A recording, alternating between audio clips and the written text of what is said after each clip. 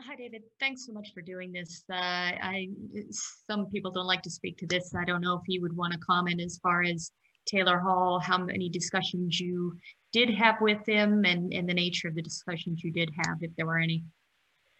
Yeah, I don't think it's a good, good idea for me to ever discuss anything like who I talked to or who I didn't talk to. I guess. Hi, everybody, and welcome back to the On the Forecheck podcast. This is episode 7. We're recording this on October 15th.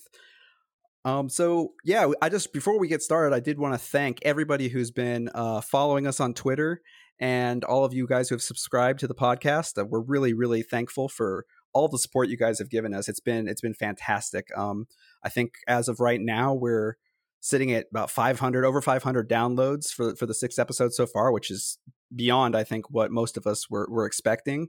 I do want to say congratulations to Brad Hudson and Andrea on Twitter, who were the winners of our prize packs for the getting to 250 Twitter followers. So congratulations to you guys. Both of us, both Sean and I, do want to say that we will be getting that stuff to you shortly. So thank you guys. We really appreciate that. And today I have with me is Sean and Nick, both writers at On the Forecheck.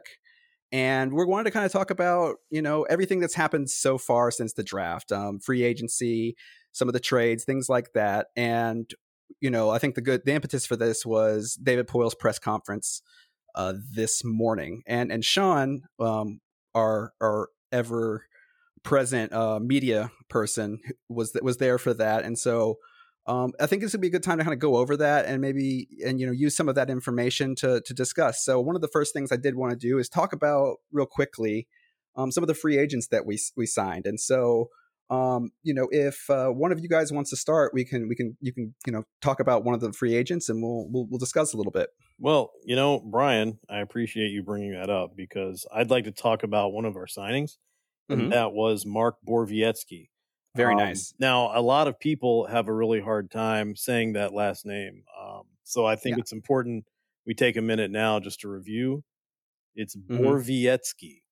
Borowiecki. Borowiecki, Okay. that's coming directly from Mark Borowiecki's mouth. Yes. So there may be others out there who want to interpret it differently and say, oh, no, this is how you say it. But the man himself told me, Mark Borowiecki. Yeah, I do think it's funny, though, that some people struggle with that because the three of us, we got it pretty much the first try. We definitely didn't have to spend 5-10 minutes before that we recorded to figure it out. So no YouTube videos were watched. No interviews were listened to. No, definitely all not. By ourselves, like big kids. But Sean, I will allow you to take it away and start with kind of your thoughts on that signing. So here's my thing about Mark Borowiecki is that he's coming from Ottawa. And one of the things that impressed me immediately with him was that he comes very highly recommended from someone that we, at least at On the Forecheck, really have a lot of respect for, and that's Julie Turris, who, of course, is the wife of Kyle Turris, who previously played for the Predators and now plays for the Oilers. However, what she was able to tell us very quickly, very to the point, is that we're getting one of the best guys there is in the league, one of the best people for off ice stuff, one of the best people for leadership in the locker room. And, I know that doesn't necessarily mean a lot when you're talking about what's going to happen on the ice, but I think it means a lot based on what I think the Predators have been looking for as a team and what they want to bring into their locker room. As far as on the ice goes, he's coming in as a third pairing defender. Now, what I want to say about third pairing defenders is that I am basically the old man yelling at the cloud on third pairing defenders, because I know that when you're looking at a third pairing D-man, you're not looking at someone who's going to play like Roman Josi. I got a lot of criticism when I was reviewing the season for Matt Irwin and Korbinian Holzer because I gave them very bad grades. Now, the reason I gave them very bad grades is because I was grading them against other third pairing defenders, and in comparison to other third pairing defenders, they were not very good. And again, the argument is that, well, your third pairing defenders aren't really there to be, shut down defenders and add to the scoring. But in all reality, the Predators' third pairing could have gotten a lot better. And I think that by bringing Borowiecki into Nashville, David Poile has been successful in that, because this is a major upgrade. No longer is the third pairing in Nashville going to be something that everybody just dreads, and you're going to look, gosh, can we get them out there for maybe no more than 10 minutes per night? And I think with Borowiecki, he plays a much more physical game than we were seeing.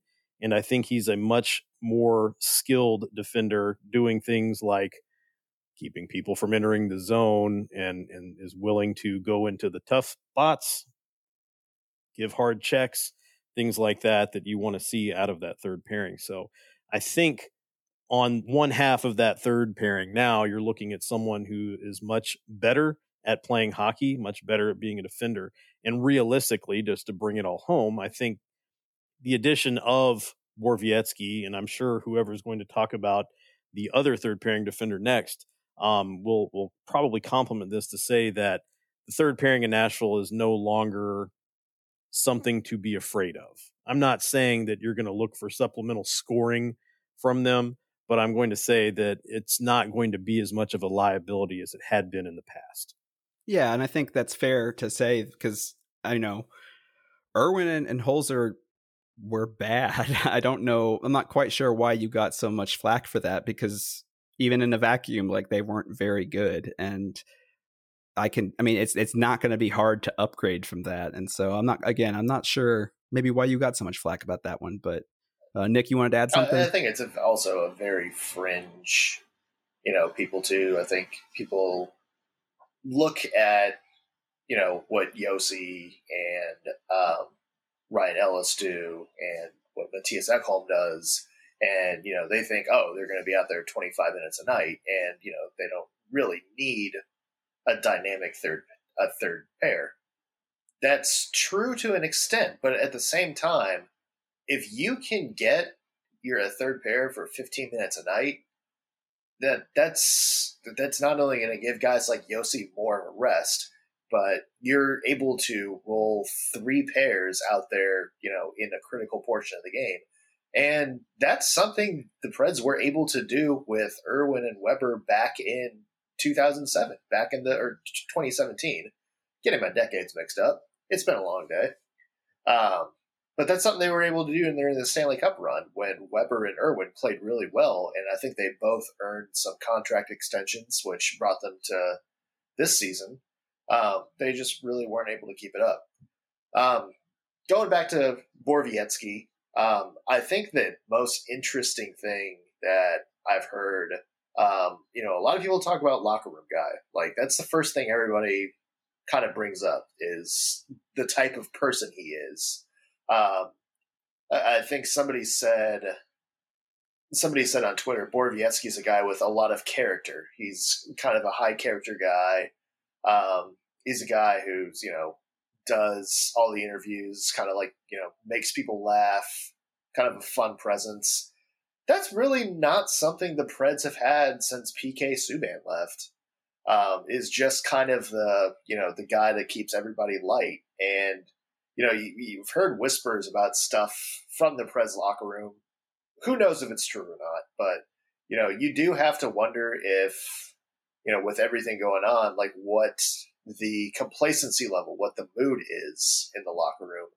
And, a guy like Borowiecki, don't count out just what it, I guess the best way to put it is, don't count out the impact of having somebody in the locker room that's just really well liked by everybody. Yeah, definitely. I mean, that was what they said about bringing back Cody McLeod. Was it 2 years ago? When they brought him back for that short period, and they're like, "Oh, it's because he's a great locker room guy." I'm like, "Well, that's good. Then keep him in the locker room." But no, but I mean, I think it's like, I know what you're saying. Yeah, though. like, this is if a different situation. Like, if you're working in an office, you feel happier about going into the office if you like your coworkers. If you're dreading going in every day, that's either you need a new job or you need better coworkers. Yeah. So like I'm definitely not counting out the fact that, maybe there's just, Borowiecki's a guy who keeps everybody upbeat. One of our biggest criticisms was the Preds last year, was that, they rode with the highs too high and row with the lows too low. And, maybe a veteran guy like that, is good to stand up and just kind of keep everybody honest all the time. Yeah, I mean, that's a good point. And I think, again, he's going to be, I think, a really good, I mean, I see him securing a third pair spot and not really letting go of it. I think, honestly, I think he might be a good defense partner for Dante Fabro.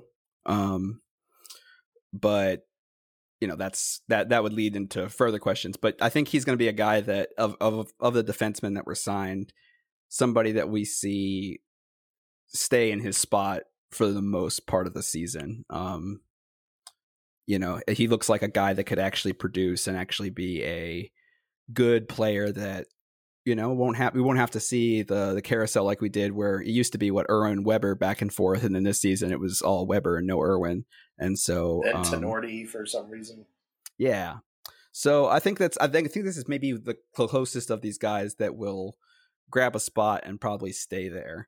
But speaking of defensemen, I'd like to talk next about Matt Benning, and I had the chance to talk to one of our colleagues over at Copper and Blue about Benning, and it's a lot of a similar type of a profile. There wasn't a ton of stuff about like off the ice things that they brought up, but one of the things to consider is that he had concussion issues last year, and so he was in and out of the lineup because of that, and then there were a lot of younger defensemen in Edmonton.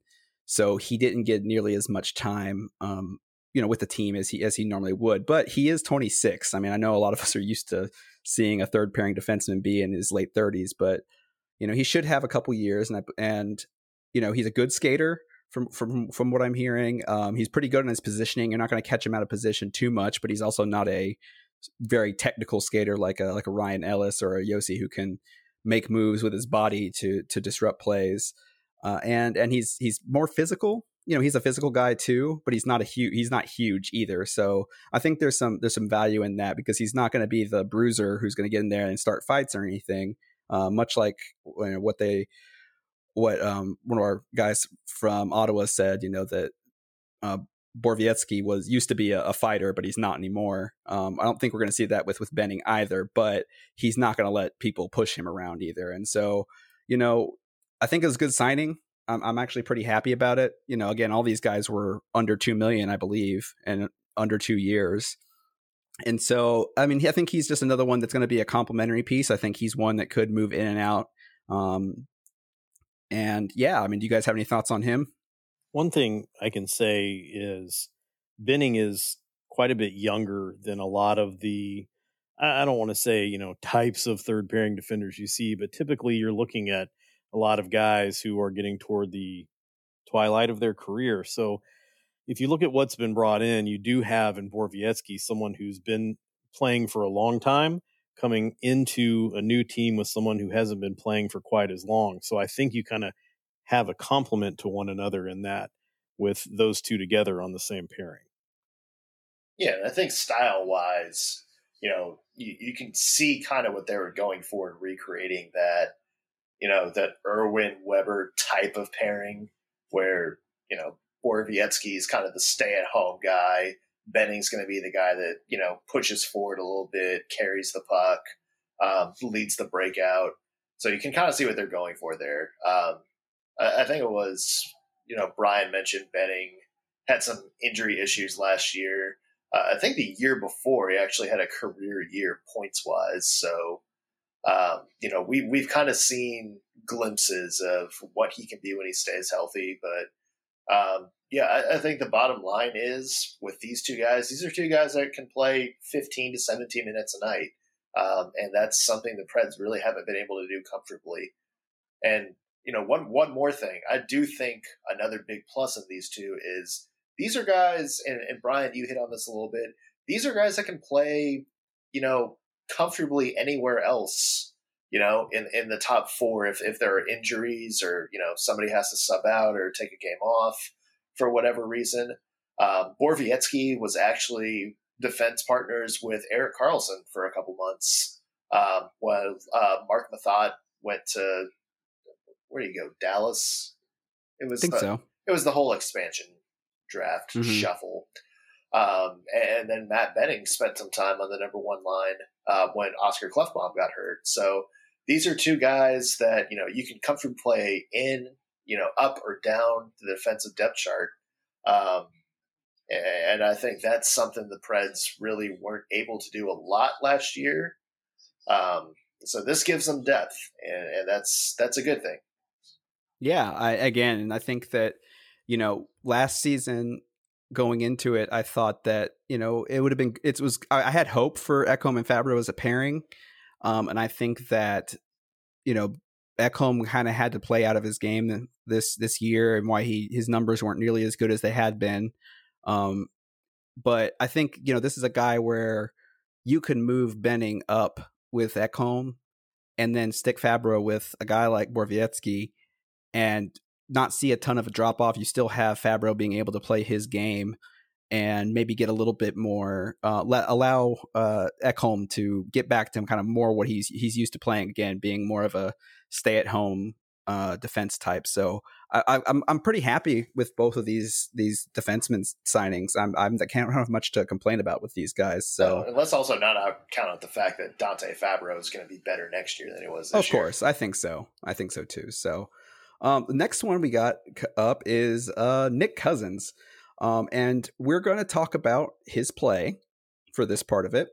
And I'm going to start real quick because I got opinions from two different people on this. And a lot of this comes from the story from probably 4 days ago now when this goes out on the 12th. And basically I got, people from that cover those players at their old teams. And since he spent first part of the season and a lot of the first part of his career was with Montreal, I talked to Jason Paul, and he had said that he was best known for his time with the Canadiens as the player who people couldn't figure out why he was on the power play, but he did pretty well. And they said actually on the power play he was better than Jonathan Drouin, which I did not know that. He's not flashy, they said, but he's not prone to mistakes on the ice. And they ended up trading him to Vegas at the deadline for a 4th round pick. So I then spoke to somebody from GoldenKnightsWatch.com, AJ Alexander, and he said he had a potential to carve out a role for himself where he quickly developed a rep for being I'm not going to use the term they did, but a troublemaker, I guess, or, he's starting things. And he was pretty good in the regular season for them, but then just kind of disappeared in the playoffs. And so they moved on from him. And I think the deal that we got is good for that type of a player. And now that we know that, his 1.5 million is exactly what another free agent that departed from Nashville was getting, I think you're going to see them play a lot of the same roles. And I don't see him as a top or middle six player. I think he's going to probably live pretty reliably on the 4th line, although some people seem to think he could play up a little bit more, but I think that's kind of be where he settles in. He's going to be that type of a player to, block shots, to get in there and just kind of slow the game down. What do you guys think? Yeah, I mean, I think with Cousins, he is somebody who plays a very certain role. I think the best equivalent I can maybe think of would maybe be like a very, very poor man's Tom Wilson, where he's just kind of the guy that goes out there and causes chaos for two more skilled teammates. And we'll talk about this later, but I know we were kind of discussing where some of the new additions could fit in on the line chart. Cousins is a guy that you could put with a Forsberg or Johansson, and just have him kind of go out there to handle the forechecking. Go out there and, make hits, open up space, and then, let those other two skill guys, kind of have a little bit more room to work. I do agree with Brian. I think he's going to wind up being a better fit either on the 3rd or 4th line. Probably depends on where Brad Richardson slots in. And that's going to depend on where Luke Cunnin slots in. All those guys we get to a little bit later. But I think he plays a very certain type of role, and as a dimension the Preds didn't consistently have last season. Right, and again, just to be, we're going to get into it, but his comparables, Austin Watson, and he does nearly everything better. Just from a hockey standpoint, he's a stronger player on offense. He's better defensively. He's not a magnet for penalties. I mean, he can draw them pretty well, but he's not going to get called for a massive amount. And so, can I make a quick hot take? Yeah, he is the comparable to what the Preds wanted Austin Watson to be. Yes, but I don't think he's a comparable to Austin Watson. Yeah, I mean, so like here, one of these things you can look at is basically the trust in. So Austin Watson, I think it was 75% of his starts last season and 5-on-5 were all defensive zone. It was a little over even. I think he had a little bit more offensive zone starts for Cousins. So I mean, they trusted him to start in the offensive zone. Like they never had Watson up there, and so you get flexibility. He's not a defensive liability. He can generate some points. So yeah, I think looking at it from that point, some people, including myself, were kind of wondering why with him, and then when the other move was made, then it made a little bit more sense. And then yeah, he's just a guy that I think you can trust a little bit more. And again, like you said, he's probably what the Predators wanted Watson to be. So yeah, Sean, did you have anything for Cousins? I think Nick's hot take kind of made me think about this when he said what he said about this is what the Predators wanted Austin Watson to be. Do you think, and I could be wrong, and please tell me if I am, because I need someone to do that sometimes. Oh, we'll gladly do it. Oh, good. I was hoping so. Here's the thing. Could you see Cousins kind of falling between what the Preds wanted Austin Watson to be and what they were hoping to get out of someone like Ryan Hartman? Oh, you're opening up a deep cut for me. It's all deep because cut. Hartman is head and shoulders above both those guys. Personally, that's why I said a step between. Well, yeah, I think there's a big difference between what a player is and how he's used. And I think you just named two really good examples of that difference. Yeah, I think so. I think, but they gave one of those players a lot of chances at a lot of different positions, and the other one they just bounced around and really didn't. Anyways, again, you can look at my report card for Ryan Hartman from last season and get my feelings on it, because I think I've ranted about it enough. But yeah, I think that's a good point, Sean. I think he will fall probably somewhere in the middle of that, and hopefully it will be in a role that will be consistent. You'll see him in the lineup. I mean, I think honestly, the line mate I'd like to see him with would be Colton Sissons. I think that's a good fit. Sissons being a strong defensive player. This is in most systems, this would be your like a checking line, your third line. But I think maybe they may go with them as the fourth. I'm not sure. So, but I think that's going to be kind of, at least I think that Sissons will be the guy with him, at least as one of his line mates. Yeah. So anything else on Nick Cousins? No. Okay. Welcome to Nashville. Yeah. Thank you. Let's talk about Brad Richardson. Well, Nick, as you do that, we can talk really quick, and I'm going to let Sean handle this. But if you really want to know a ton about Brad Richardson, let me direct you to our last episode where Sean sat down and had a discussion, straight from the source, talking about him. So we'll go quickly over him, but I think, go back and listen to that episode if you haven't already, and I think you get to hear a ton of awesome information about that. Yeah, let me say a few things. Number one, go back and take a listen to the episode that focuses specifically on Brad Richardson, which is episode 6. I spoke with Carl Pavlock of Five for Howling, which is the site that covers the Arizona Coyotes. And one of the things he said that I spent 20 minutes talking about him before. I could do it again. One of the things that Carl said about Richardson that I think really, kind of helped clarify, what this signing came for and why they brought this person in specifically, was that he is good in his role, which at least from what I was told, is expected to be a fourth line center. Now, at the same time, he is someone that in a pinch can play up.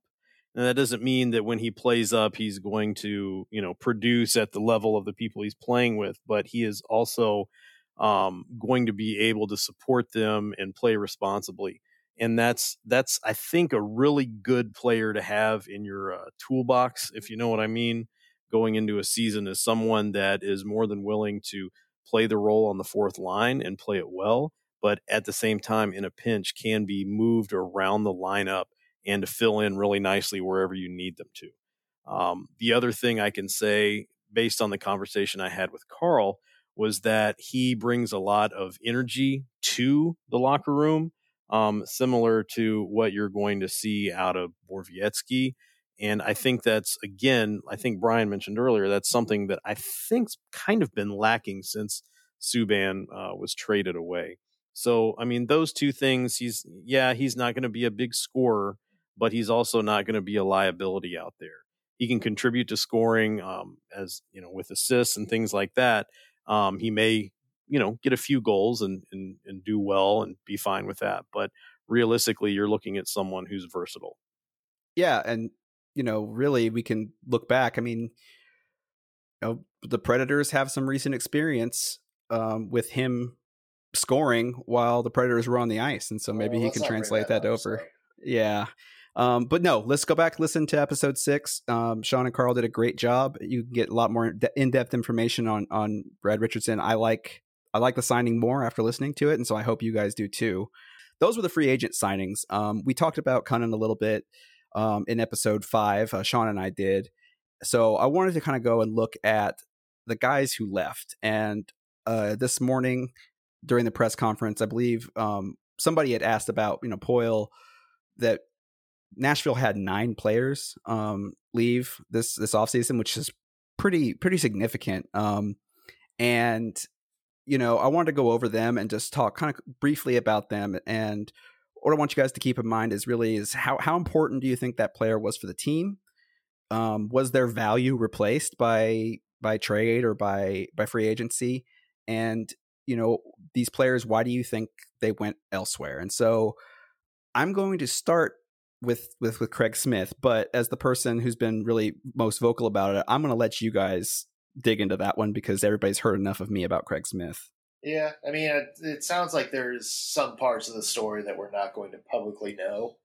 The sense that I got for it was, I don't know if it was the Predators who wanted to move on for him or if Craig Smith was just done. Wanting to go somewhere else, and honestly, probably maybe a little bit of both. And you know what? Good for Craig Smith, because I think we've talked about this a lot of times. Craig Smith, I think, is a guy who can be a missing piece to a team on the verge of a Stanley Cup. And that's kind of what I see Boston as. He just, is a really good third or second line, depending on, the rest of your personnel, winger who does a lot of things well. And I think, I'm trying to think of the best way to put this, because there are a lot of people obviously upset that he's gone, a couple of them in this podcast right now. I think Craig Smith is a fantastic player. I just don't think he was the end-all, be-all to what the Predators needed right now. And I think that's kind of the best way to sum it up. And Sean, what do you think on this? I'm in a very similar school of thought to Nick. And I think, I don't know how mutual it was, and I don't really want to speculate on that. But from what I heard with Craig Smith speaking with the Boston media after he signed, was he complimented Boston's players on the fact that they always seemed like they wanted to win. And if you're coming from a situation on a team where I know that not just people with our organization on the forecheck, but other media outlets as well, and of course the very vocal fan base on Twitter would say it doesn't look like this team wants to win. And while you can look at stats and you can make the argument that, well, they're out there as professional, hockey players. Clearly they want to win. Why would they not want to win? The difference being it sure didn't seem like it. You didn't see a lot of effort, like riding the highs too high, riding the lows too low. And then, of course, the unfortunate turtling that was the death of so many big leads. So I think that compliment to Boston was kind of a backhanded compliment. And the backhanded part of it was a slap in the face to Nashville as it stood with, I think he was kind of tired of being the guy that was doing a lot of the work when he didn't feel like everyone else was. And go ahead. Yeah, to be fair, and you're right. I mean, I think him taking $3.2 million or something in a 3-year deal. I mean, that was less than what it was a pay cut. Yeah, it was a pay cut, and I think that said a lot about it. That was Boston's a team that is a couple pieces away. I do laugh and then kind of silently cry when I see a lot of Boston fans being like, "Oh, we really didn't do as much as we should have in this in free agency. Like, we just, we really did need that one more piece." And I'm like, you guys got Craig. Like, just be thankful, please. Like, I've come to peace with the fact that he's gone. And yes, he is, this season he had a year that was just like unlike any other in his career. A lot of it was statistics, like, analytics based, but again, I can't say that. I fully expect him to go to Boston and score like 27, 28 goals, if not more. But again, we knew what we were getting out of Craig Smith year in, year out. 20 goals, that was the thing. Except for the one bad year, he was a 20 goal scorer, and people were like, "Yeah, okay, good. You have a consistent 20 goal scorer, but don't you want somebody better?" And my retort to that is, how many consistent 20 goal scorers does Nashville have? I mean, consistent, and so, that's only it's only 14 goals short of the franchise record, which is still mind boggling to me. But I am happy that he's going to get a chance to win a cup. I think seeing the pay cut kind of told me all I needed to know, that I think maybe Nashville didn't necessarily want to push hard to get him back.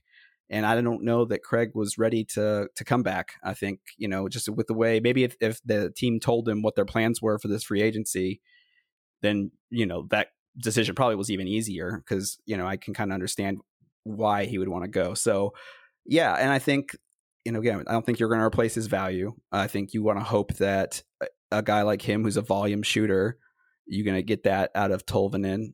But, I think he was a guy that, for Poyle mentioning wanting to have players that, some players had down years and we want them to do better. He also shipped off several players that performed really well and had career years. So it was a little confusing, but I can understand it, and that's fine. And speaking of players that had good years and what moved elsewhere, we'll talk about Nick Bonino. It's hard for me to find the words, because I feel like more than anyone else was a champion of Nick Bonino and supported his role on the ice. I mean, from the start. And I really feel like I don't want to get emotional. I want to try not to get emotional. It's okay, buddy. But we're here. Realistically, having the opportunity to go to the locker room after games and to talk to the players, Bonino always was going to be the guy they sent out there after a loss, because he was always willing to, I don't want to say stand, he usually sat down for his interviews, but he was always willing to sit there and talk to you and give you honest answers, thoughtful answers, insightful answers, and not just, go with the company line of, "Oh, we need to do better." But pucks on net. Yeah, get pucks on the net and stuff like that. So it's when you have a player like that also produces on the ice, and then they get shipped off, it's hard. It's really hard. But I understand why they did it, in the sense that he was one of the players that had value that they would be able to get something back for. And in that sense, I understand it. I just don't like it. Yeah, I mean, clearly his value is never going to be as high as it was this offseason. Well, trade deadline last season. But that's a whole other Pandora's box. Mm-hmm. I think the thing with Bonino is I don't think he was going to be back. Next year was the last year in his contract, and I don't think he was going to be brought back, or I don't think he was going to re-sign, whichever way you want to look at that. Yeah, I don't think so either. No, and I think, at this case, it's like, well, in that case, since his value's high, let's just see if we can get an asset. And they did that in Cunnin, and, Cunnin is very raw, but I think he can eventually be that Nick Bonino type player. So that's definitely. That's what you have to do if you're in a position like Poyle is, kind of look at what you have right now. And if you don't see them as a piece of your puzzle long term, then you have to flip them for somebody who is going to be or who might be. And that's what they did here. Definitely. And again, as I'll speak from the other side of Sean, the saying, I didn't like the signing. I didn't like him for the first year and a half. And then I started writing for OTF and started criticizing him a little bit more. And then by the time last season ended and I did the report card, I realized nope, this is going to be the guy that I'm going to very loudly and publicly eat crow on, because I think Sean said this the other day that he, besides Philip Forsberg, was probably the most valuable forward on the team the last 2 years. And, looking at it from a GM standpoint, he was probably one of the best, free agent signings that Nashville has had in recent years. And like you guys both said, it made business. It was a good business decision to make. I hate to see it. But it's just one of those that again, they're going to lose him next season. He's up in age. And so I think that was just kind of one of those that it happened and it makes sense. It is hard to see a guy like that go, who quickly stepped in and kind of adopted the atmosphere, got to, he was guys that the fans liked. And so, yeah, it's unfortunate, but I can tell you this, with Smith, it's going to be very hard to replace the value that Nick Nino brought, both on offense, but mostly on defense, because he was probably one of the best two-way players that Nashville had. And so I think, Sean, you spoke with Carl a little bit on the last episode about Bonino getting all that PK time and that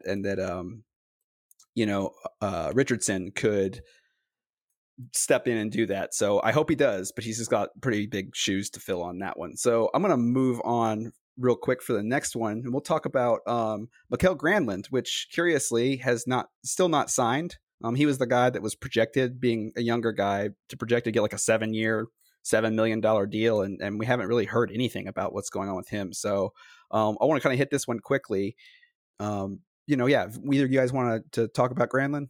Yeah, I mean, I think he played very well under Hines second half of the year. I would go as far to say he was maybe the best forward at times the Preds had under Hines in that little January to February stretch run.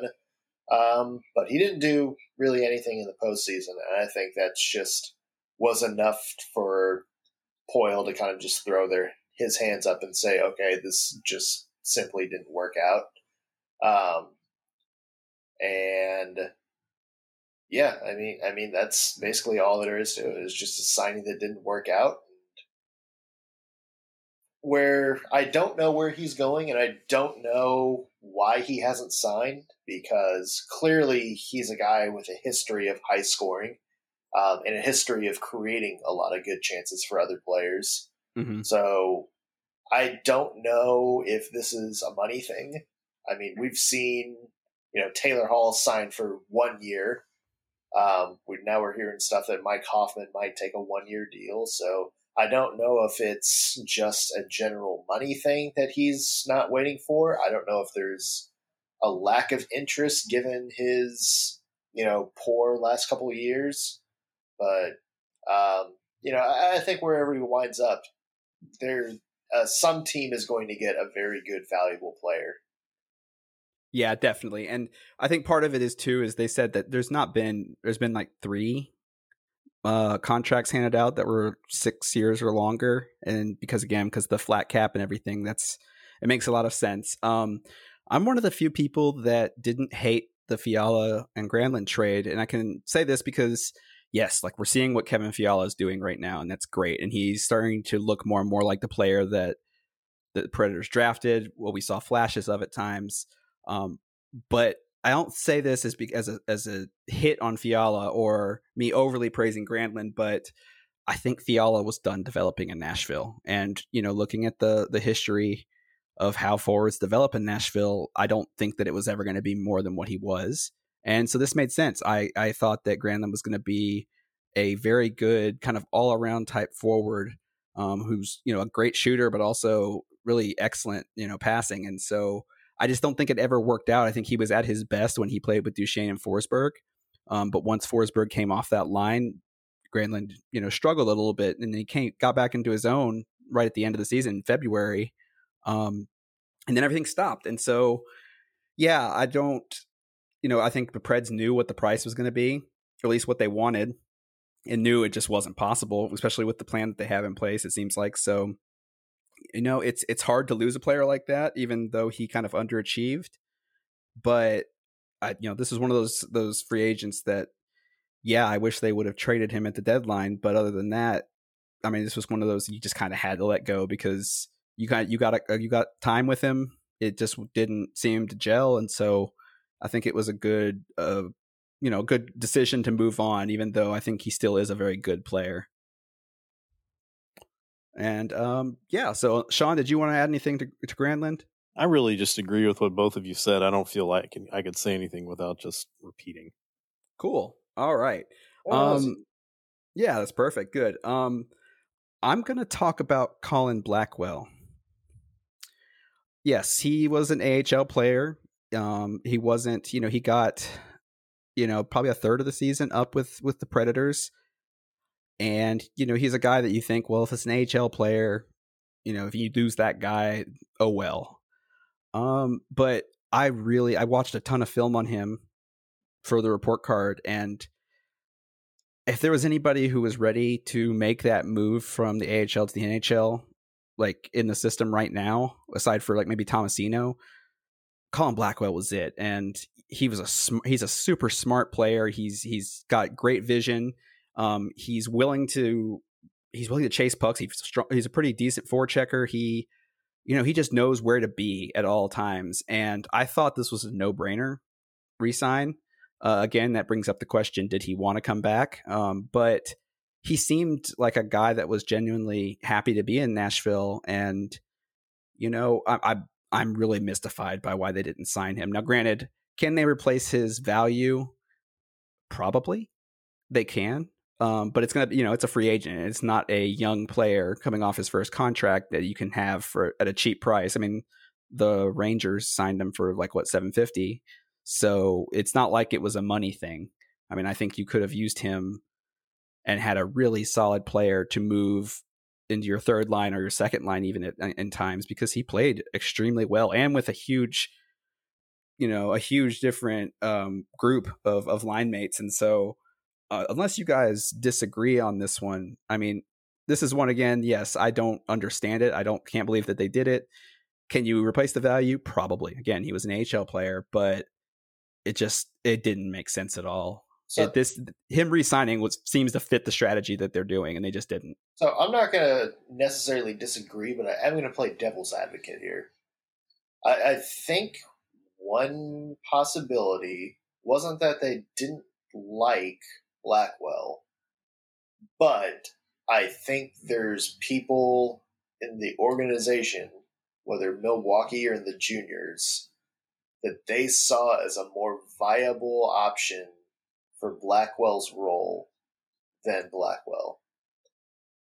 And I know Coyle mentioned some specific AHL names during his presser today.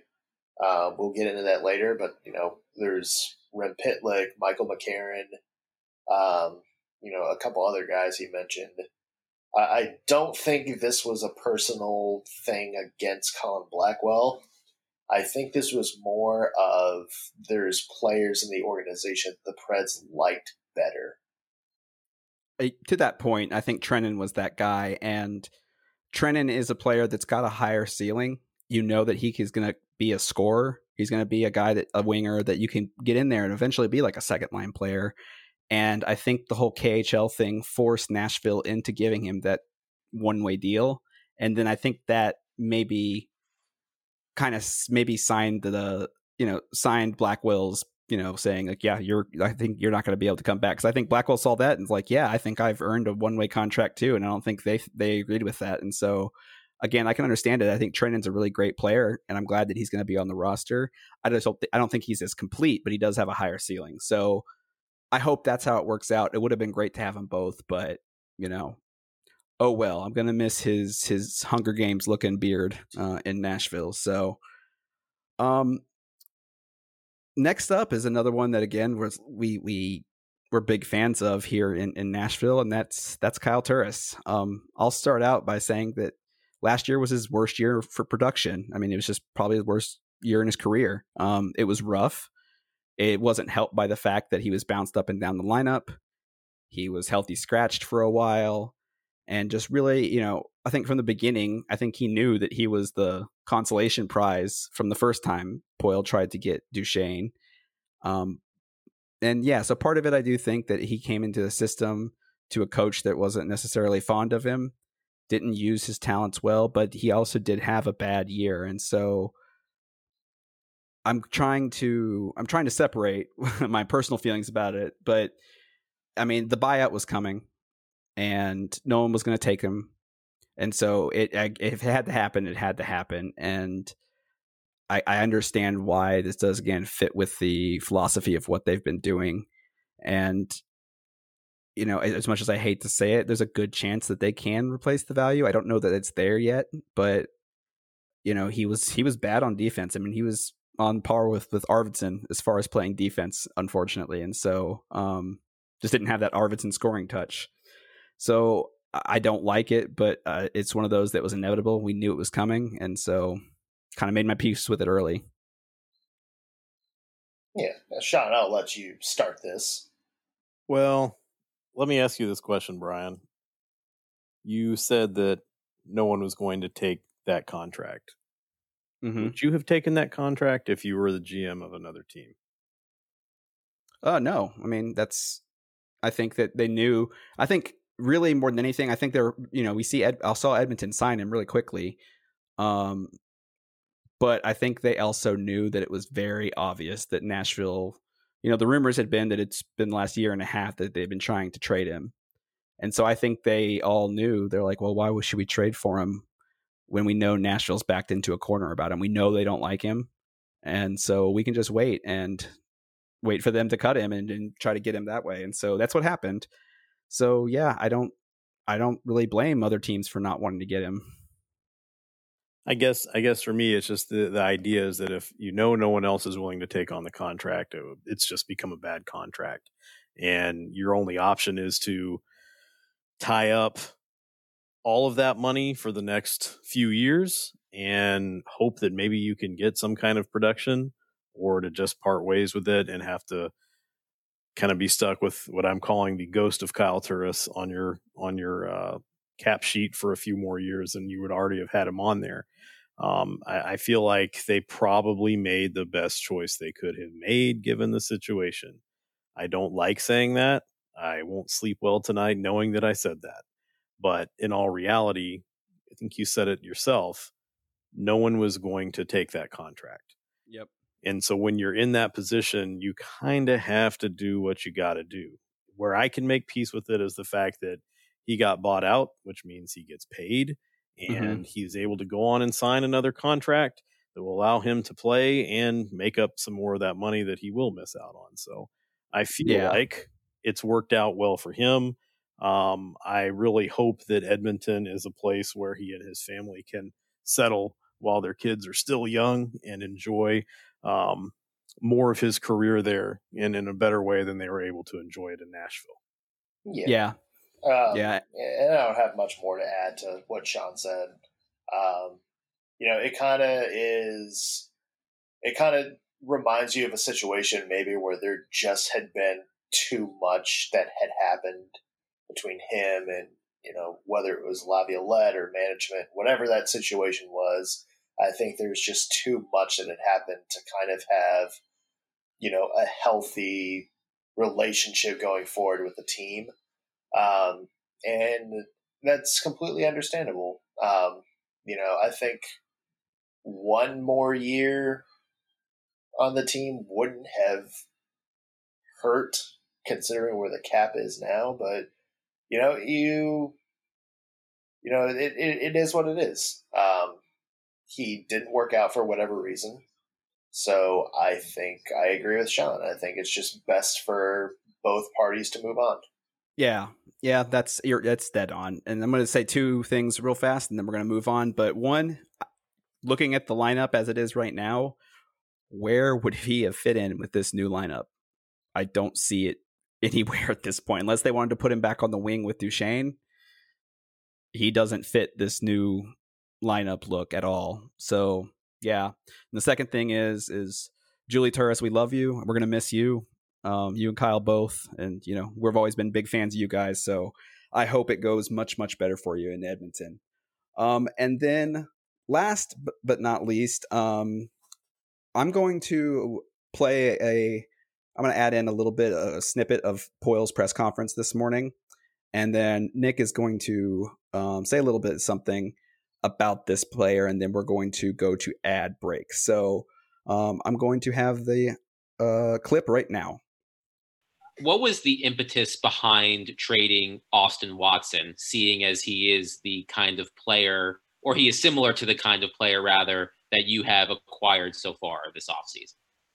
Yeah, it just that's fair to think that could be a contradiction. But we just felt in our own evaluations, and Waddy's been kind of a little bit in and out of the lineup, both under Peter Lavalette and John Hines, and I think he was maybe a little bit stuck in where he was at. I think that by moving him, that obviously we try somebody else, so that's another change.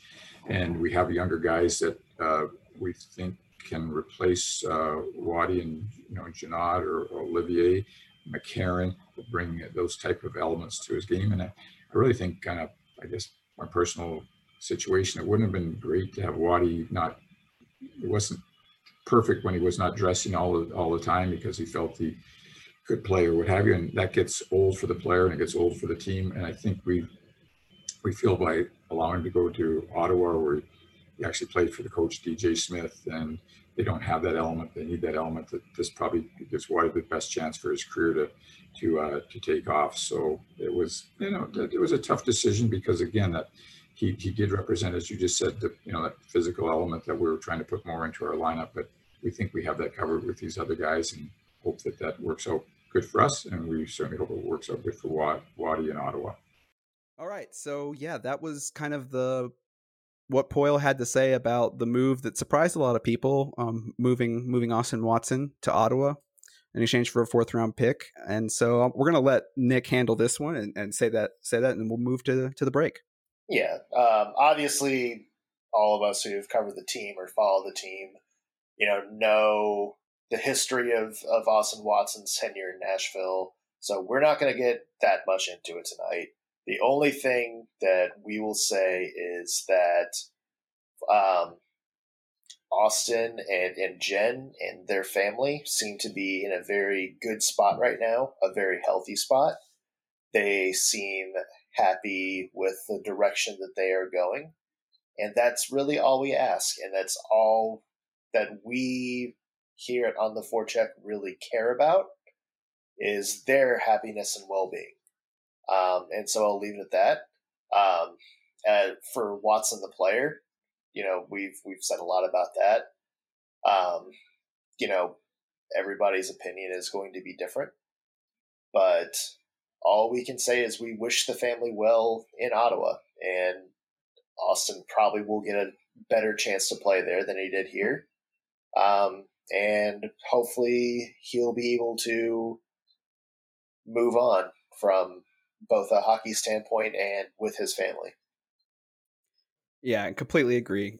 Wish them the best. So well said, Nick, and thank you for that. And that leads us into our ad break. And so we're going to take a slight break here. You're going to hear some ads from from SB Nation and Vox Media, and then after that, we'll be right back with some more.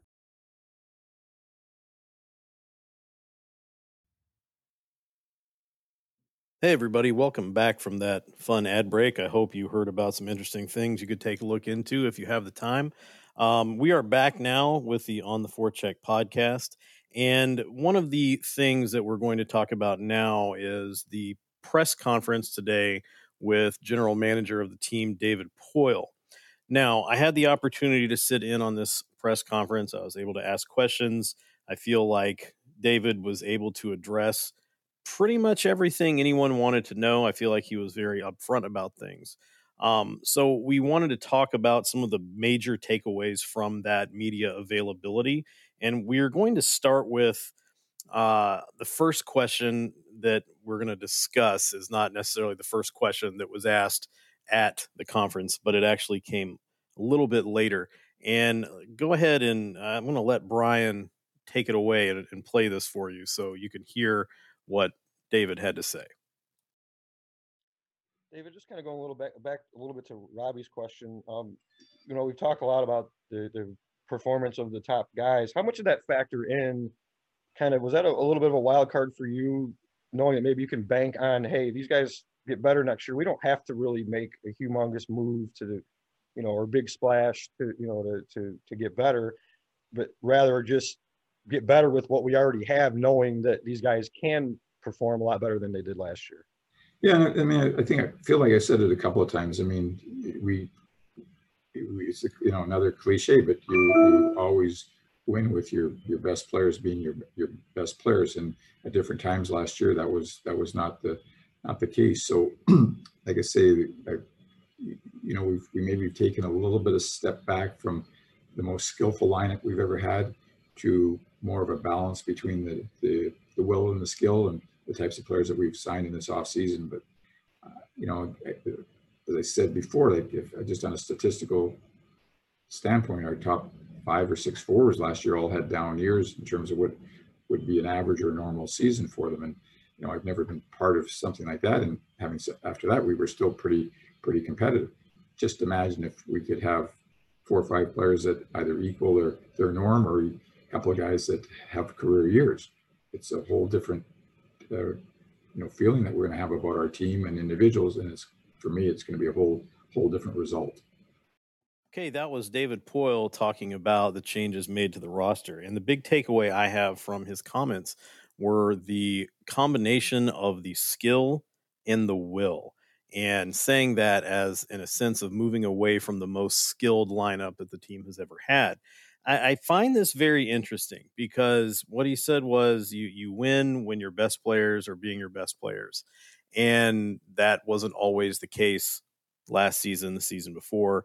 And we've seen an off season where we have shipped out players and brought in players. And I think the main takeaway from a lot of people who pay attention to these things is that you're replacing players with players that don't have as much of an offensive upside. And I think one of the mistakes that people could be making when they hear this is that he's basically saying, well, the team's getting worse. But what I think he's actually saying, and I think he made it fairly clear, was that they want to focus on bringing in players who can do what they need to do on the ice, but are also going to do it in such a way that will motivate, drive, and inspire the other players to do the same thing in order to draw those performances out of those top players. Now, I don't want to get into why maybe that wasn't happening before. I really don't think we have enough time for that here on this episode. But I do want to say that my main takeaway from that comment is that Poile feels like they've brought in players that are going to give the team a different look. They're going to give the team more of an edge. They're going to allow the top line, the Matt Duchene of the second line, to do what they were brought in to do, and that's produce offense. Whereas they'll be leaving a lot of these other players to do a lot of the gritty work, a lot of the, going hard into the corners, disrupting in front of the net, taking on a larger role on the penalty kill. And so I think this is his way of saying, look, going with all skill didn't work. We're going to try to bring in, and I don't like the term grit. I don't like the term edge, but he wants to bring in players that have a different element to them. And I think that element is that they are playing with a specific drive, a never quit attitude that he's hoping will lift up the other players on the top lines into the roles that they have been expecting from them for a while now. Definitely. I'm like you. I'm not a huge fan of the word grit, but I do recognize that it's an important part of hockey. I mean, it's hockey as a sport, and I can understand that argument. I think one of the things that confused me a little bit is that, you talk about, you can say what you want to say about Craig Smith, for example. And again, we said before, Bonino made sense as a business decision, but Bonino was a guy that checked all the boxes about what Poile was saying he wanted. And I found that a little curious just for the fact that, you had some guys like that, and, those were the ones to go. And so I do understand it. I can say that I think this team as it stands probably does have more of that. I think it can be a little bit tougher. I think your top 4 forwards are going to play their game that we've been seeing. But, I will say this, it's a tougher team. I think that they can maybe win close, win more of those close games. But I'm also going to say, I don't think it's as good of a team as it was. And so, I like the idea of what we're doing. I think that Preds fans need to kind of start getting settled in for the fact that it's probably going to be not a great year next year, but I think that's what's going to be best for the long-term, outlook of this team. I'm not 100% sure I agree with that statement, Brian. Okay. Well, yeah, prove me wrong. I'd love to be proved wrong. What was the biggest criticism that we had with the team last year? It was the fact that we were playing, a very certain style with different styled players. It was almost as if we had all these brand new forwards. We spent all this money on the Duchesnes, the Granlunds, the Turrises, but we weren't playing like we weren't playing like the Tampa Bay Lightning. We were playing the same style of hockey that the Preds played in 2013 and 2014, even all the way back to 2010. Mm-hmm. And I think this is an admission from David Poile that, we're not going to pick, players from around the league and then just figure out what to do with them. We're going to play a very specific style. We're going to play our brand of hockey, and we're going to look for people who fit into that style. That's something I think Poile had gotten away from the past couple of years. Now, obviously, a Nick Cousins is not as skilled as Mikael Granlund, nor is a Brad Richardson as skilled as a Kyle Turris. That part's acceptable. But, look at a team like the New York Islanders. Outside of Matthew Barzal or, JG Pajau, who's, probably not a super dynamic scoring forward anyway, who's a superstar they have? I almost said John Tavares, but yeah, no, that was just to be mean.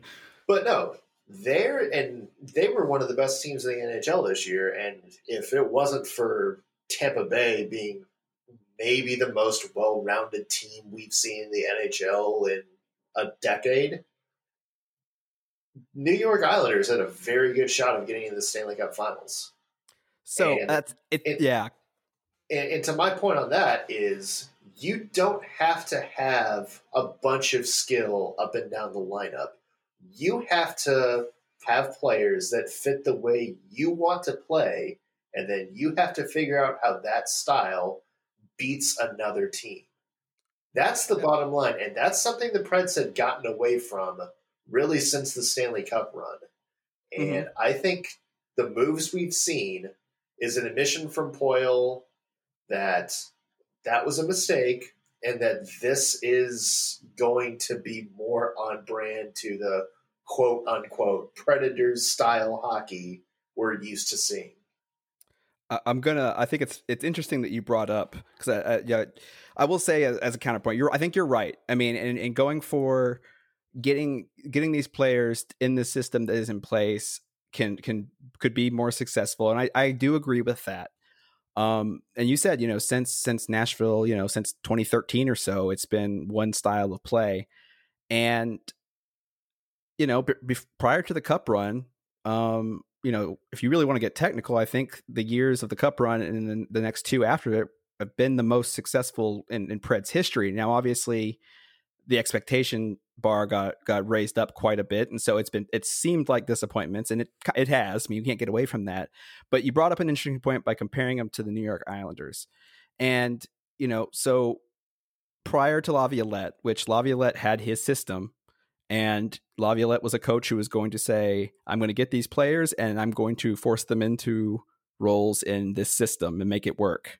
And I think it was undoing. Before that, though, you see there's a difference between Barry Trotz, Barry Trotz here, then Barry Trotz in Washington and Barry Trotz in New York. Like, he's changed. He's adapted to the players he had and, really made efficient decisions to adapt to it. And I do agree with the fact that if you've got a system in place, you're trying to fit one player into your current system, and then you try to get somebody who just doesn't fit it. Yeah, it's not going to work out. But the other thing is that Nashville just never adjusted. And the system that they have is incredibly easy to defend. It's predictable. And teams have figured it out. And so I think the answer might come, I'm going to, ask Sean, I think, but I think the answer comes somewhere in the middle because, I also put it on the team for not trying to work with the players that they ended up getting.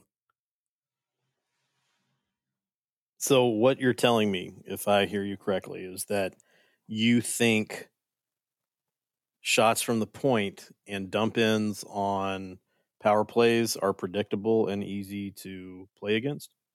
Oh, that's low hanging fruit. But I mean, besides the obvious things, I think, yeah, I mean, you know what I do mean by that. I mean, but you're right. That is part of it. And that's always been the identity. And that is part of the Predators way, if you ask me. I mean, those were some frustrating teams too to watch. I know a lot of people look fondly back on them, but sure, they were pretty frustrating teams to watch, and they weren't.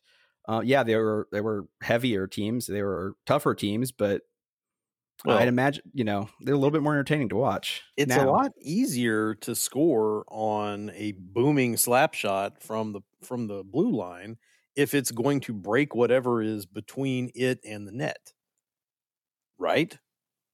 Point. So when you're not doing that, or you're not able to do that, that doesn't become as effective, because then it's just a deflection with whatever it hits. I'm being a little bit facetious there, but I agree with a lot of what you're saying.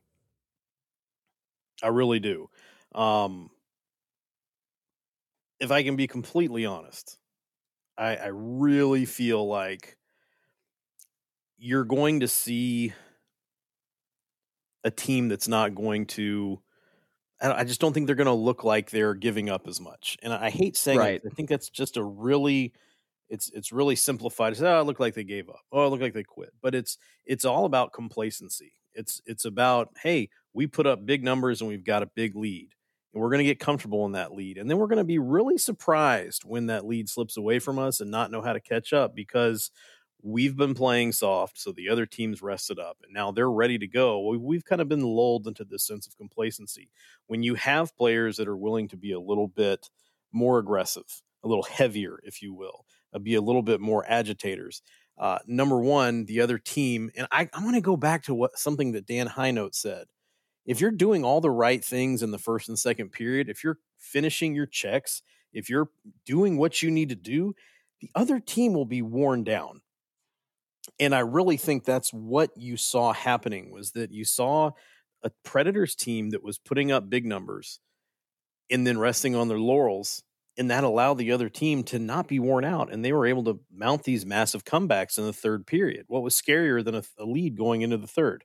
Nothing, except maybe that's true. Maybe the team being on the power play.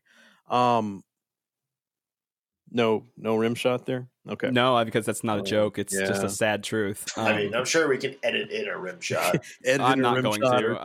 The sound sad orchestral music. Someone weeping in the corner. Yeah. I mean, I think we could all go on this subject quite a bit. And I Right. think, again, I think the answer is in the middle of all three of us. I think the first part of it was addressed. The part I brought up was addressed by Laviolette being fired. Right.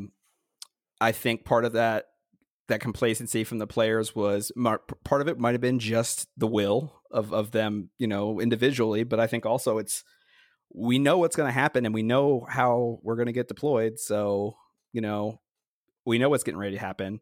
But it also could be that some players just weren't doing it. And so I think this is the second half of Poyle trying to fix that. I think Hines is a player, as a coach who is going to still emphasize that, more heavy hockey, like you said, but he's also going to, he puts an emphasis on shot quality, which warms my heart. And so, I really do think that this is Poyle's, attempt to fix those issues. And, we'll see if it works and if it was too late. But again, that's a subject for another day, I think. I think this is a really good segue into the next clip from Poyle that we're going to take a listen to. Don't you guys think? I think so. Yeah, what you're going to hear now is you're going to hear David Poyle, the general manager of the Predators. This is from his opening commentary before it was opened up to questions. So this was not something that had to be drawn out of him. It's something he offered up freely. So let's go ahead and take a listen to that. Today, Kevin wanted me to talk with you about free agency. So our objectives going into free agency were to retool our team a bit, specifically strengthen our forwards, be a harder group of forwards to play against, and then also to improve our third pair, defensive pair. And I think by the signings that we've made, that we've accomplished those goals. All right. So you heard what Poyle had to say, and so for a reaction, I'm going to send it over to Nick. Yeah, I mean, I think the easiest way to sum it up was that Poyle views this offseason, or at least verbally, as a success. And I think that's important to note because there's a lot of fans on Twitter that disagree with that. A lot of people thought, anything short of a Taylor Hall or another big forward to kind of fill that gap was going to be viewed as a failure or a step back. But I think what Poyle's talking about here, and you saw this in the types of signings they had, is they were looking for very specific people. And they were going to fill the gaps, so to speak, with players from Milwaukee or prospects who are on the verge of maybe getting a chance to perform in the NHL. So, with that in mind, I think Poyle did accomplish everything he said he was going to accomplish, and that is to bring in pieces that shake the team up a little bit, give them a different dimension. Sean, I know you mentioned a couple times they want to play a different style than what they've been playing. They want to be a little bit tougher, less pretty, more gritty, so to speak. And from that angle, Poyle nailed it. Now, did they go after Taylor Hall? Did they go after Tyler Toffoli? We don't know.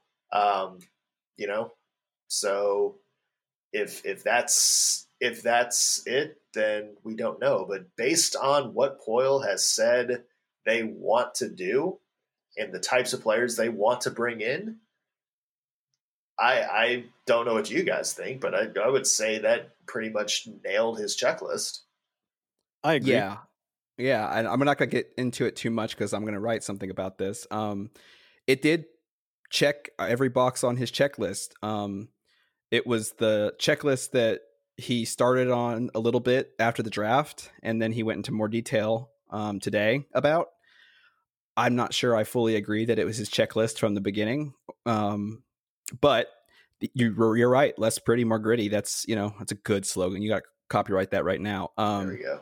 Yeah, but I think it did. And so, some people might disagree with not getting some of those guys, and I can understand that. But I do think that it allowed the team to do something else that I'm actually was really adamant about them doing, and it's the subject of the next clip we're going to play. And so we're going to go ahead and play that now for you and discuss that. David, as you mentioned before, you do find yourself in an enviable position among your other general managers in terms of the cap space that you currently have. I know that teams have used that cap space as an asset to acquire pieces, either current or future. Do you have an appetite for using your cap space as an asset to acquire pieces like that?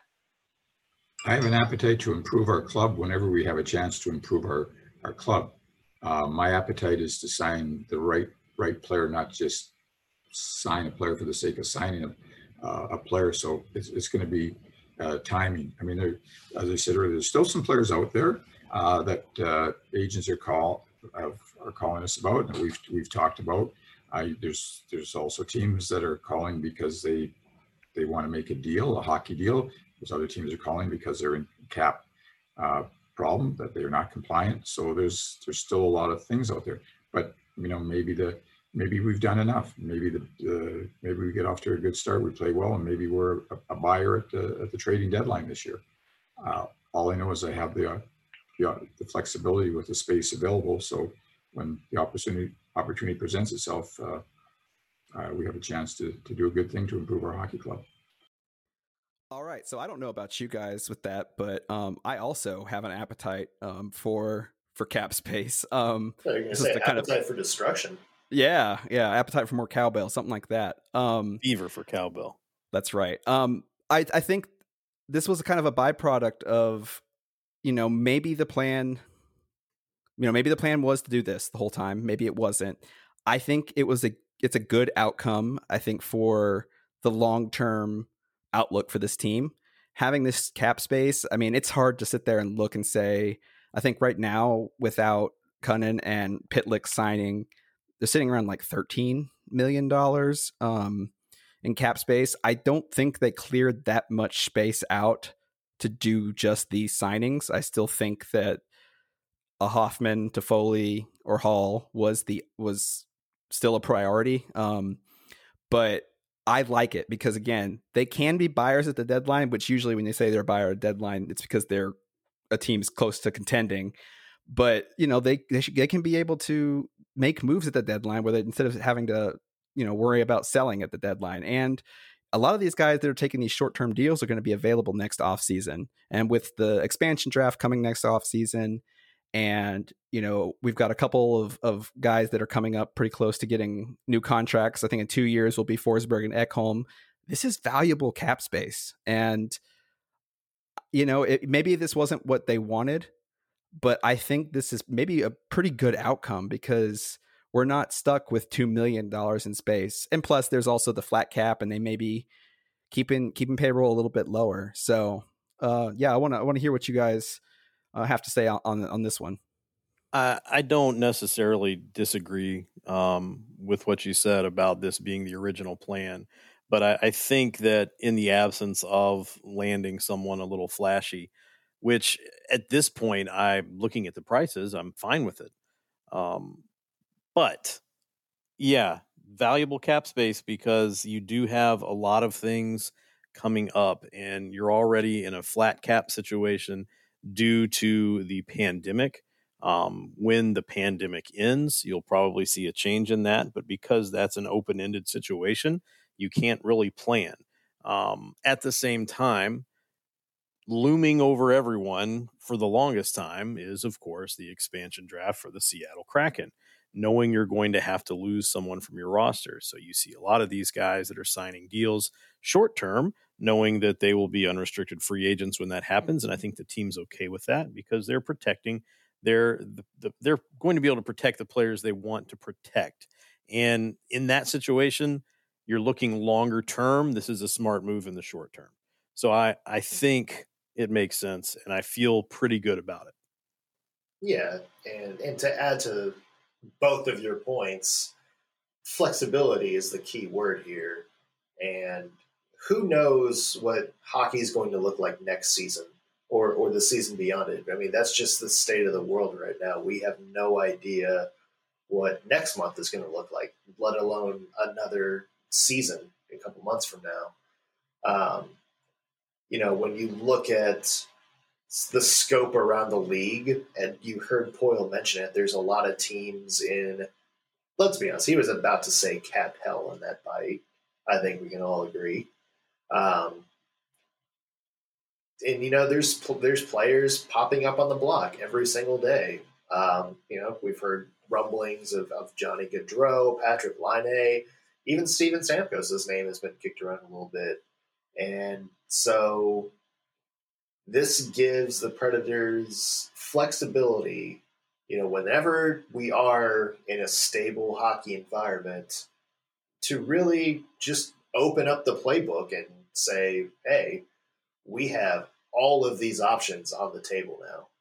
And I agree with Sean's point. This isn't a bad thing at all.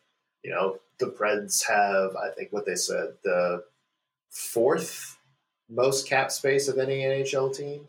I think so. Yeah, so they're going to be in a position to be really aggressive whenever they find that one player they really want to bring in, whether it be trade, free agency, whatever. Yeah. So no, this isn't a bad thing at all. The good part is that, to fill in some of the other gaps they have, to bring in some skilled guys, it's going to be prospects, and those prospects are going to cost under $1 million, to bring in. And so you're still not hamstrung by cap space. So I'm going to end this part of it. I'm going to say one fairly normal thing, and then I'm going to say something really dumb. And I want to get your guys' opinion. Well, actually, I want to hear from the listeners on it. But the first thing is that Hines is a very big fan of Taylor Hall, and I don't think that quest to get him is over at all. It's probably not going to happen at the deadline because he has a no trade clause, which he can waive if he wants. But I don't think the Taylor Hall thing is over, and I think you're going to see a big push for him next season, maybe even after the expansion draft, whatever. The dumb thing I thought is that this team is not good. It's probably going to be around the success level of last year's team, if not a little bit lower. And with COVID and everything, you're going to have trouble filling the seats. And so I was thinking, you could draw a whole lot of people in. You've got this cap space. Maybe you trade one more of your $3-4 million guys, and you just bring back Shea Weber. That'll put fans in the seats. You have him there so that if he has to retire, you can put him on long-term IR, and you don't have to trade with Montreal then to absorb that cap hit. And then if you can make a little bit more space, just bring back PK too while we're at it. And then we've got something that puts people back in the stands in a year that's basically not going to end in a Stanley Cup. And I've got way more planned for that. It was the dumbest idea I came up with the other day. But I actually have quite a bit of detail written down on it. So basically you just want to see a team with 18 defensemen and no forwards. No, really what it would be is you get those two guys. You've got some of these most loved guys in Nashville history on the defense core. And then you bring up a lot more of your prospects. So you have your Joe Falon, you have Duchesne and Cunnin and whoever on the second line. And then you get some of your, exciting new draft picks in there early. And so it's like you get to watch Nashville and Milwaukee and old Nashville playing all at the same time. It's a really dumb idea. And I may cut this out of the episode, but if y'all are interested in seeing and reading that dumb idea, let me know. I think you also just described the Predators roster from 2013 to 2014. Close to it, yeah. So Shea Weber and a bunch of people from Milwaukee. Yeah, that's true. But imagine a Shea Weber PK Subban pairing. Gives me goosebumps. I like that. Yeah, if this was 2012, I'd be all for that. Yeah, and again, who knows if we're going to be playing hockey in 2-3 years? At some point, maybe you can just go, well, are we going to still be around here in a few years? Let's do it. Let's just go for it. I'm cutting that part out definitely because that is a bummer. No, you got to roll with that now. All right. So we've got a couple things left before we end this episode, and I'm going to throw this one to Nick because he had a really a cool idea, cool question to pose to us. So Nick, do you want to take that? Well, it's Halloween coming up. Everybody's getting their costumes. So this is the question I'm posing to you two. What is the best Halloween costume you've ever had? Well, I think mine's pretty easy. I don't think it was impressive or technically impressive enough, but this was my freshman year of college. And I came to a party as Quail Man. I got the green vest and put the belt part for the headband and the quail thing was a lot harder than I thought it was going to be, but had the big tidy whities on the outside. It was a hit. I won the little costume party with it. So yeah, that's the one I'm least most proud of. How about you, Sean? I think the best Halloween costume I've ever had, and I've been alive for a lot of years, so there's a lot to kind of dig through here and unpack. But the one that jumps out to me, and I don't know if anyone remembers this or not, but back Saturday Night Live in the Adam Sandler days. Yes, I'm liking this. I don't know if you guys know who Adam Sandler is. We're not that much younger than you, Sean. All right. Anyway, how do you not know who Adam Sandler is? Do you know who Adam Sandler is? Of course. Okay, fine. All right, listen. This is important. He used to do the Halloween costume ideas on Saturday Night Live. Nice. Weekend Update, and it was always something, just kind of stupid, like pickle chin. Something like that. So I was in the cafeteria, and of course, everyone's getting ready for the big Halloween parties at all the different fraternity houses. And I didn't really have a costume because I was very poor and I was not good at planning ahead.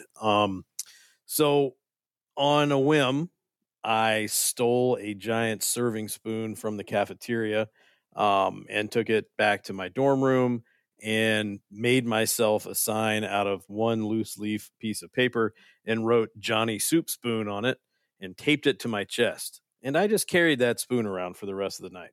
I like that. That's one of those like low effort, but people can appreciate kind of costumes. People would be like, "What are you supposed to be?" And I'd point to the sign and say, "I'm Johnny Soup Spoon." Yeah, I like that. I'm a big SNL fan, so I appreciate that. All right, Nick, you're the one who asked the question. I know. Does anybody remember? Okay, well, first off, everybody knows Weekend at Bernie's, right? Mm-hmm. Yes. All right. So I was Bernie. Nice. Does anybody remember the song "Move It Like Bernie"? It was like 2011. Mm-hmm. All right. Yes. So that was all the rage. So I got like the little blue vest, like the khakis with like the rolled up like New Balance shoes and everything. And I was in character. So like for big chunks of the party I was at, I was just like laying like on the couch, like not moving, sunglasses on, everything. And it worked because like, the people would like all want to like try to take pictures with you. Like people's like, have like my hands up in the air, like posing. Like it was a massive hit. And yeah, I think that one goes in the Hall of Fame. Yeah, that's a good one. Pictures somewhere. That's right. All right. So we're gonna close it out on another hockey thing, and we're gonna do this one quick. So I'm gonna I'll go to Sean, then Nick, and then I'll close this. And I want to know, give me your opening night lines that you would like to see for the Predators. So Sean, go ahead. Are you talking like line 1, line 2, line 3, or are you talking like starting lineup? No, like your forward lines. Oh, okay. Yes. Okay. Let me think. Okay. Well, I'm going to go ahead and just start with the Jofa line because I think they played together during the qualifying round and they played well. And I was happy with what I saw. So I would like to see them. I'm not married to them being just the expected first line for the rest of the season. I'd like to see how things change, but I think we could start with them pretty easily. Of course, we're going to have Duchesne on the second line. I will assume that Cunnin will be on the line with him. I don't know who's going to be on the other side, so we're just going to go to Fantasyland and say that we're going to put Ellie Tolvanen in there because I think that would be fun. I want to see a lot of these prospects playing. All right. Third line. Let's see. Who did we just pick up? Let's put Cousins on the third line. I want to see Cousins on the third line. With Cousins, I'd like to see Colton Sissons because Colton Sissons is someone they've said they wanted to see playing higher. I don't know if Cousins or Sissons will play at center. It doesn't really matter. This is clearly a team with lots and lots of centers. And then let's go ahead and let's put Calle Yarncroke on there because he is responsible defensively. And then down on the fourth line, give me. Oh, I don't know. Hold on. I forgot about Grimaldi. How do I want that third line to be? Let me come back to that. Fourth line, I want to see Richardson on the fourth line. And with him, I want to see Trenin, and Grimaldi doesn't make sense on that line, does he? Not necessarily. I think you could go with that. I think you'd be good with that. Okay, then let's put Grimaldi down there. I realize, of course, there are other players that I could have put in places, but that's what I'm going to go with off the top of my head. Are we doing defensive pairings? No, I think that's easy enough. Okay. All right, Nick, I want to hear yours. Strangely enough, exactly the same as Sean's. I did have Grimaldi on the third line, just because I think he needs the defense that Sissons and Cousins bring to that line. And I have Yarncroke on the fourth line with Richardson and Trenin to give that line a little bit of an offensive spark. Yarncroke's going to be the X factor to this whole lineup. He's somebody who can be on the fourth line or the first line and play really well wherever he is. So that's going to be the X factor. The other X factor is whether Philip Tomasino is going to make the opening night roster or not. So this is your what you would prefer. So if you want him on the opening night, okay. Yeah. If I would prefer Philip Tomasino on the second line, across from Ellie Tolvanen and right next to Matt Duchene. Okay. That's, sort of like, the Red Wings had the two kids in a goat line with Brett Hull, Pavel Datsyuk, and Henrik Zetterberg, the two rookies, and then the old guy. That can work. That can work if Duchene, takes these guys under their wing. That's what I would like to see. And then I think you can move Cunnin down to third, where he'd probably be a little bit more comfortable fit. Maybe put him next to Colton Sissons, then have Cousins and Richardson as kind of your really, heavy hitting, grinded out fourth line. And then, Yarncroke is a guy that can fit there. That, of course, would lead to what do you do with Yakov Trenin? I don't think he really came, re-signed to sit on the bench or be the extra skater. But, yeah, I mean, he's still going to have a lot of opportunity to play. But, yeah, okay. That's what I would go with. All right. So for me, I'm going to tentatively say Jofa to start. I really, really want to put Forsberg back with Duchene. I don't know if Arvidsson is going to thrive without Forsberg. I think we saw bits of that. But to start, I'm going to put Jofa on there. I'm not quite ready to put Tolvanen and Tomasino on the same line yet. I think I'd probably interchange them a little bit, but I'd like to start out with Tolvanen on the left side with Duchene and Cunnin, like Sean said. I'd like to have that third line be a heavier checking line, not like our third line last year. So Borowiecki there, and with him would be, I think, Yarncroke and Grimaldi. Yeah. I think that would. Playing forward. I'm sorry. Did I say Borowiecki? Yeah. I meant Richardson. I'm sorry. Yeah, Richardson. I think Yarncroke, and actually not Grimaldi. Yeah, Cousins on the third line. So Richardson, Cousins, Yarncroke on the third, and then on the fourth line, I want Sissons. I would like Trenin and Grimaldi because it's a fourth line. They're not going to get a ton of minutes. I think they could be a little bit more fun. So yeah, I think that would be good. I don't think it's going to be a lot different than I think either of us would do. I think eventually I'd like to see Tolvanen on a line and Tomasino on a different line, and seeing what they can do, because I think Jofa is the safe bet to start with, but I think that there might be more performance you could get out of splitting them up and moving one or two of them up or down. So we'll see. And so that's going to do it for us. We really appreciate you guys listening. Make sure that you guys are following us on Twitter at ForecheckPod. And you can find me as well at Brian Baston, just my name. Sean and Nick, where can they find you? You can check me out on the Twitter at _NSMorgan.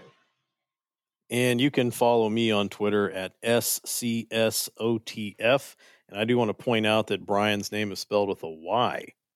The correct way. So, yeah. And again, you can find all of us at On the Forecheck. We're really excited about the way things have been going and picking up in the last few months. I think we've got a lot of great content coming for you guys. I think Eric is finally starting to sleep again after the draft, which is good for him. But we've got a lot of cool stuff coming for this off season and when the season starts back up, if it starts back up soon. And so make sure you guys are following there. We're super glad to have you guys. We're having a lot of fun doing this. If you guys have any ideas, comments, questions, anything like that, make sure you hit us up on Twitter or wherever you can find us, because we would love to hear from you guys. And so I think that's it. We should have another episode actually for you early next week with a special guest, and you'll hear more about that here soon. So we'll see you guys next time.